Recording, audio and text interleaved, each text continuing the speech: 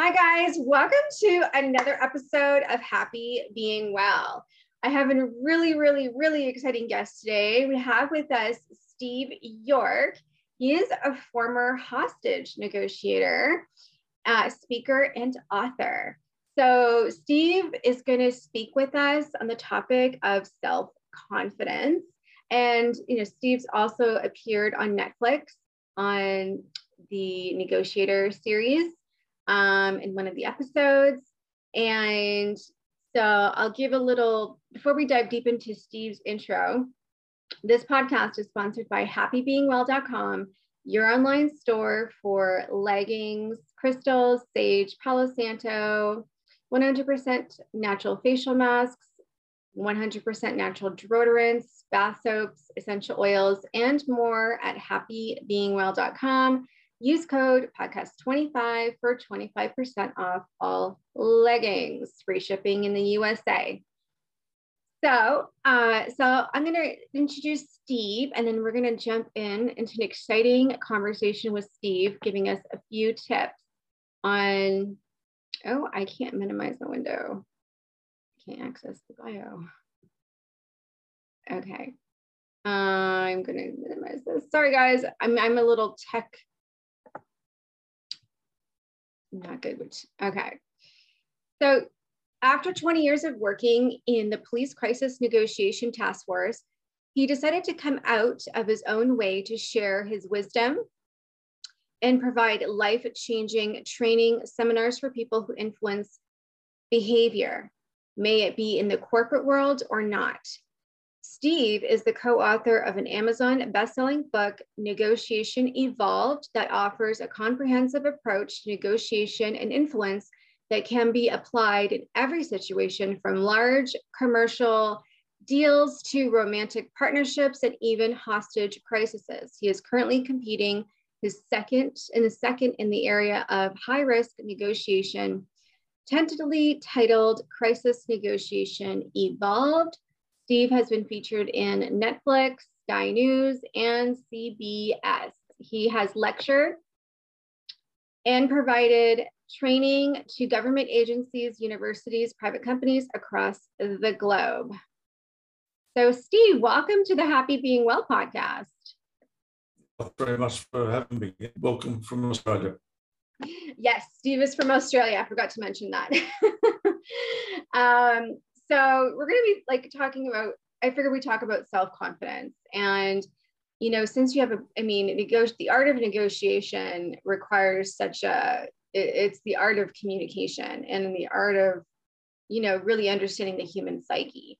So what better than you to speak on self-confidence?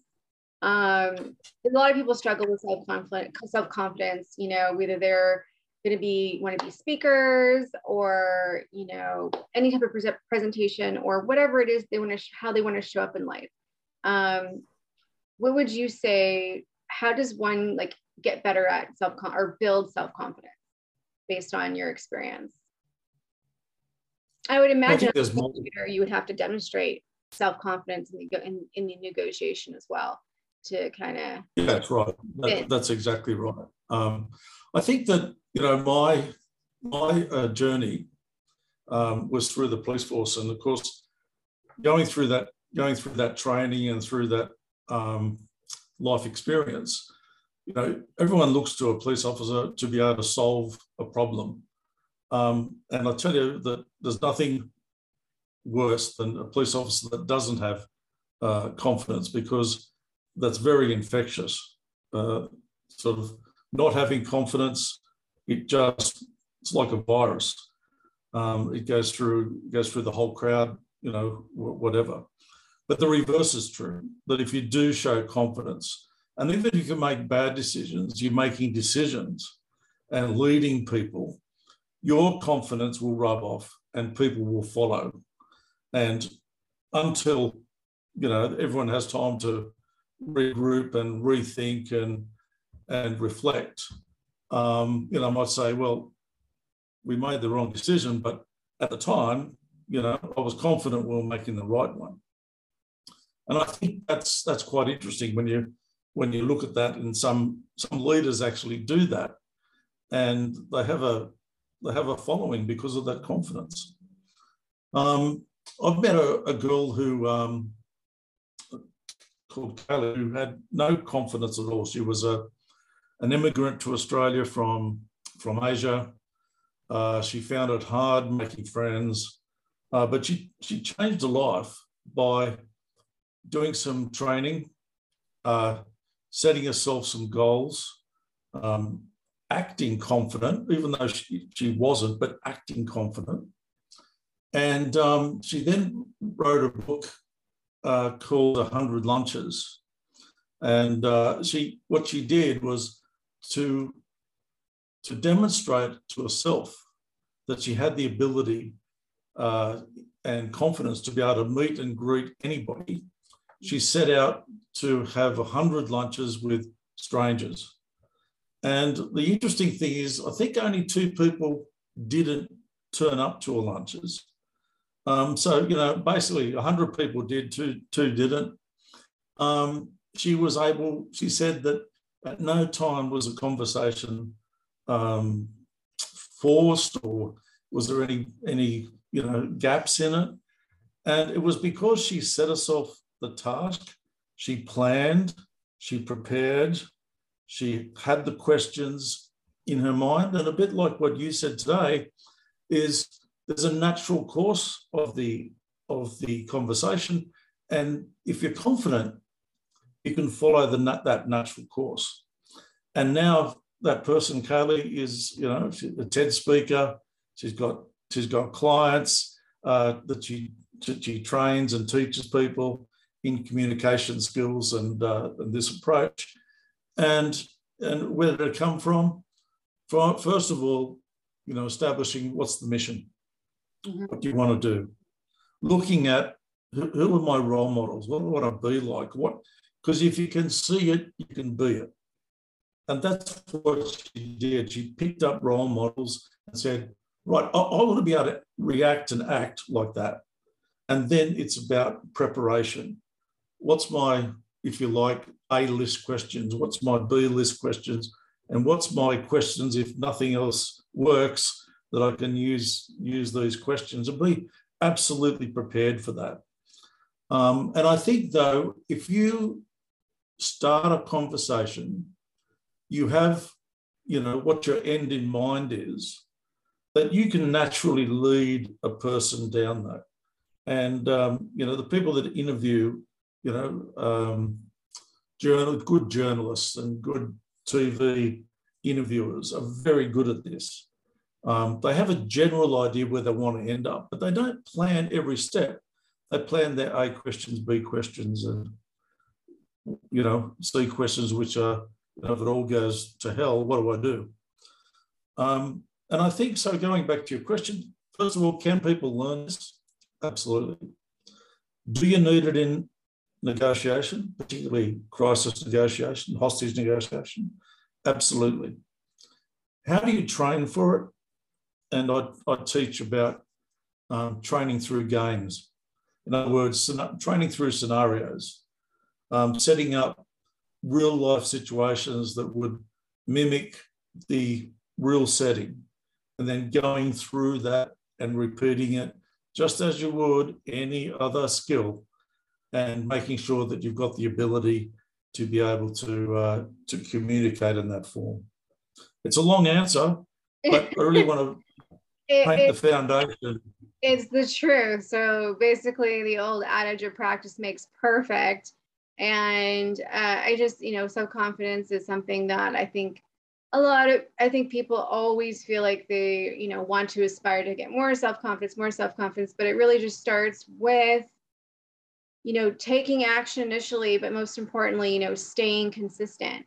And, you know, I can imagine someone being, yeah. That's a very good point around consistency. Humans do not like inconsistency. You know, you can pick up inconsistencies because it comes from, you know, the old reptilian brain we all have that says inconsistency could mean death. You know, this is about, if something's inconsistent in your environment, it could be dangerous. And that's what I think that people like perceive that very quickly. But they don't even know they're perceiving it. They just get that gut feeling that something's wrong. Yeah, absolutely. And negotiation, we're always involved in a negotiation process too. Like, talking to your boyfriend or your girlfriend or your wife or, whoever, like in a romantic relationship, either you're trying to negotiate over, where to go on your next vacation, or you're in some kind of fight over who's right or who's wrong, or, squabbles like that. I mean, to resolve that is a form of negotiation. And now I would imagine that would be a lot different than versus like in a negotiation with the stranger, maybe if you are so close to that person, there's a lot of emotions attached to your romantic relationship, right? Because it's so easily to get so emotionally intertwined versus having a I think the best way to describe this, and I think you're absolutely right, that there is a difference, but it's the same process. It's the same process. It's like one of my experiences, stories is, I come back from negotiating a situation with the police, and I come home, and my wife's standing there, and she says, "All right, Mr. Big Tough Negotiator, go and talk to your daughter because she's not cleaning up her room." And I go in and I say, "Ruby, can you please clean up your room?" She goes, "No, I'm not cleaning up my room. Mum makes me angry. I'm not going to do it." And I'm almost begging, "Please, Ruby, clean up your room, because if you don't, my life is not going to be worth living out there." Now, there's a couple of things operating. One is Ruby, my daughter, just believes that Dad will love her no matter what she does. So she has the power in the relationship. I have a situation where I'm trying to balance the relationships of a lot of things, and, not also that I'm supposed to be a good negotiator, and yet I can't even negotiate my daughter to clean up her room. And of course, my wife saying, "It's too hard for me.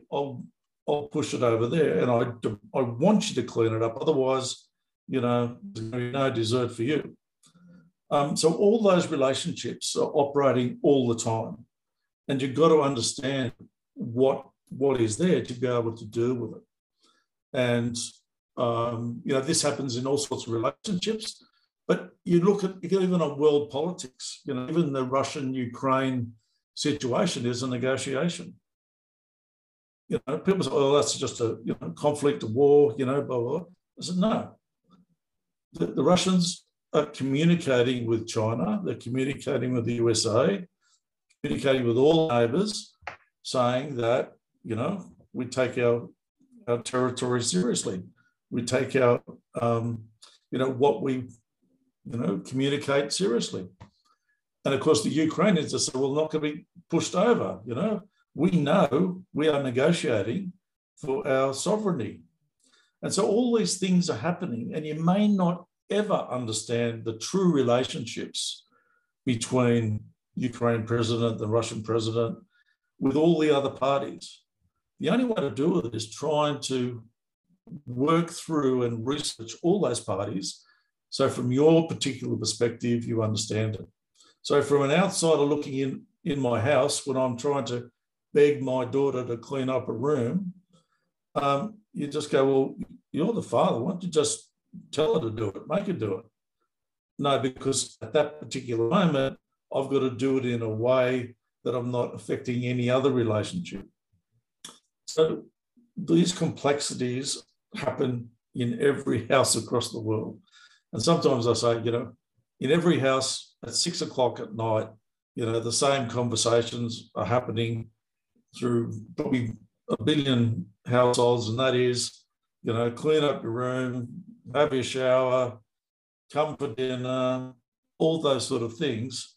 And it's all in negotiation about how people live with one another. Mm-hmm. Yeah, absolutely. Yeah, I mean, or maybe try to, I don't know, it's been so long since I've been a teenager, try to find some kind of value associated with cleaning up her room, maybe. Like if you clean up your room, I don't know, your discipline skills will increase. That's not appealing to a teenager. But you've got to remember the time period, that if you've got time, you can sell that, over time. If you do that, this is what will happen. But in that short negotiation time, that time compression, all those little things that you can do and subtle touches can't happen. And so you've got to be able to discuss it in a consistent way that is consistent with the way you do things every single day. Because if you come in and act inconsistent, that just, everyone gets scared about that. Mm-hmm. Absolutely. Absolutely. So when you're in a negotiation, like, let's just say, with someone you barely know, like maybe it's like maybe a business negotiation, or a negotiation at work. So maybe like someone you somewhat know,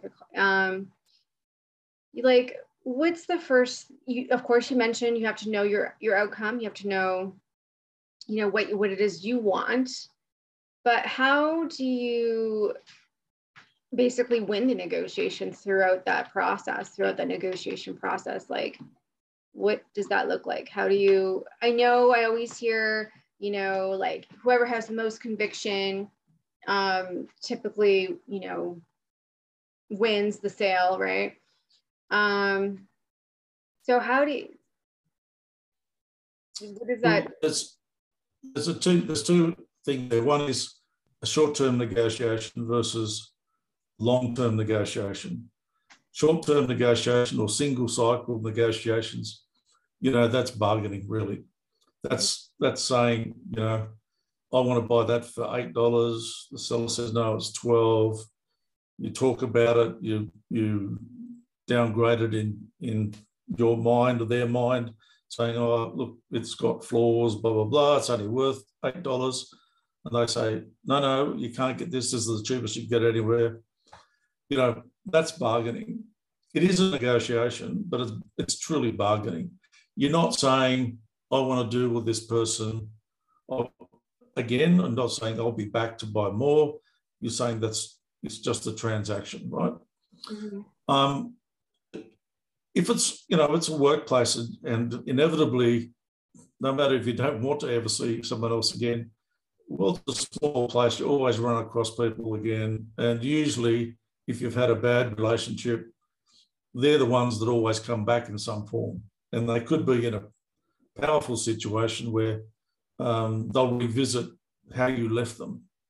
So I always think in long term. I've gone into situations and, my work colleagues say, Steve, you're supposed to be this tough negotiator.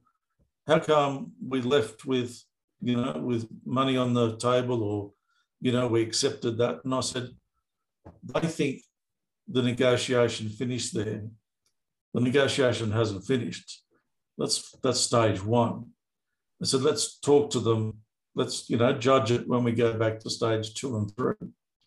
And of course, it's about building that relationship, building a working relationship, establishing a consistent behaviour, establishing trust and building that trust and thinking long term. And that's the way I've always operated.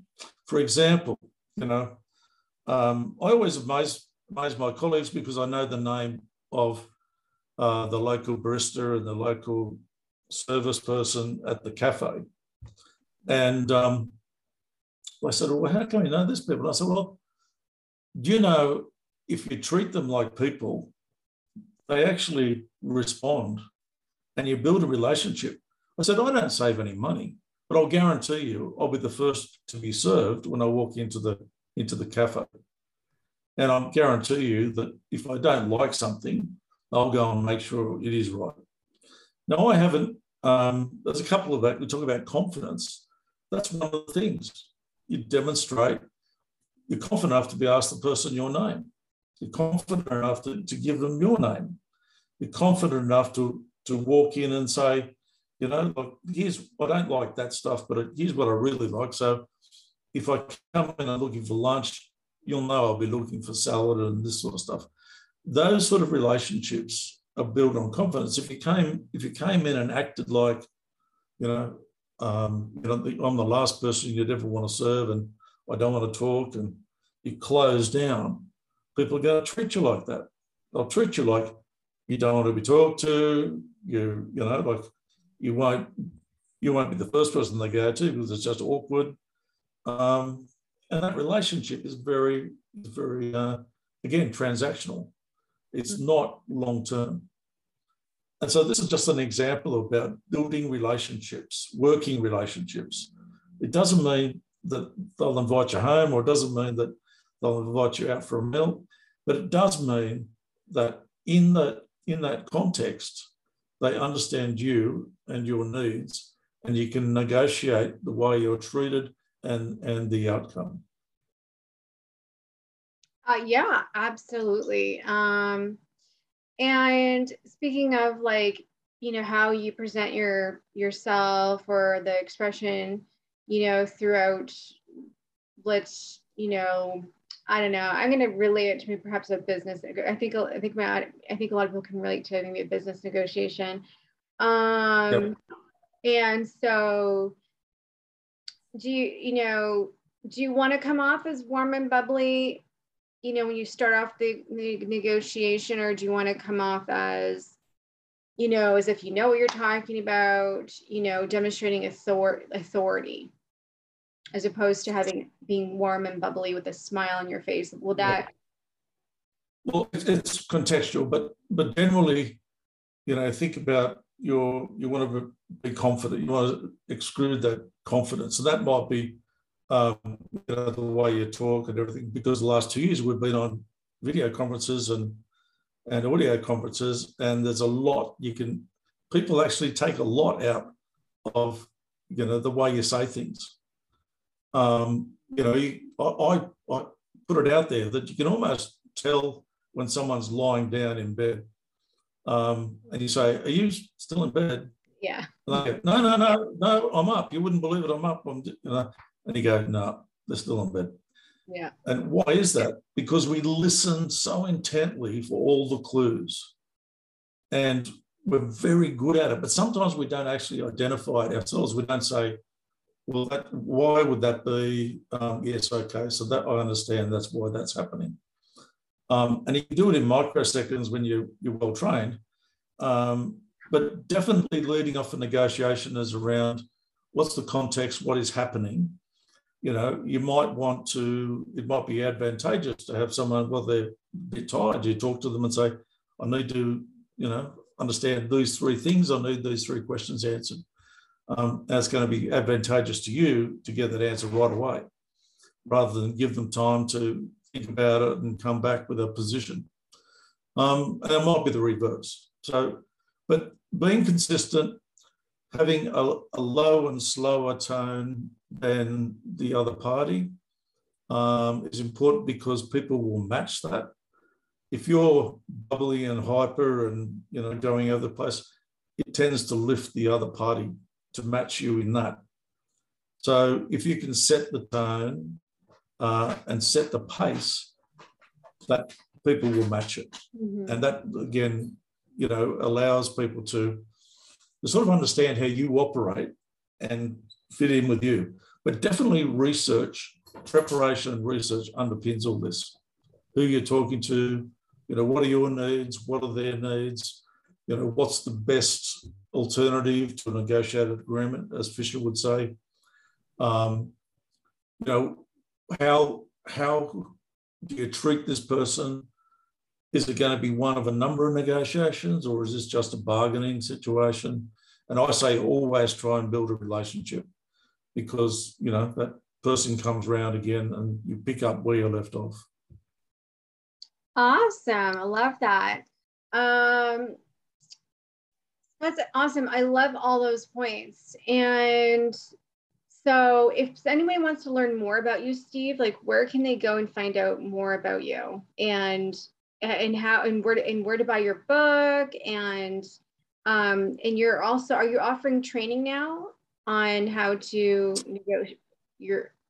Yeah, we're offering training, negotiate, and and do some individual stuff. We can do some coaching for negotiation teams. For example, I've coached a team that was involved in a $100 or so million telecommunications contract, and all these the team had a lot riding on it, a lot riding on it personally, and a lot riding on in their career. And really, they had all the skills, but just needed someone to try this and try that, and this sometimes works, and that sort of coaching can really assist people to go along, and it does give confidence that that there's someone else saying, well, you're on the right track. It certainly gives that confidence. But for me, you can find me on steveyork.com.au and on LinkedIn and those sort of places. More than happy to have conversations on the phone, if I can help people. That period of my life that it's all about helping other people and passing off what I've had 35 years negotiating, both as a hostage negotiator and business negotiation, and training in the academic world. I'd love to be able to help people. Awesome, guys. So, head over to steveyork.com.au and, to learn more about Steve, go check out his book, check out, his training programs, contact him if you want to work with him. Thank you so much, Steve, for pouring into the Happy Being Well audience, and delivering, insights and, some tips on how to build some self-confidence and how to be a better negotiator. So thanks so much. And guys, if you like this episode, subscribe, and sending love and light to you all. And remember, be happy being well. Bye, guys.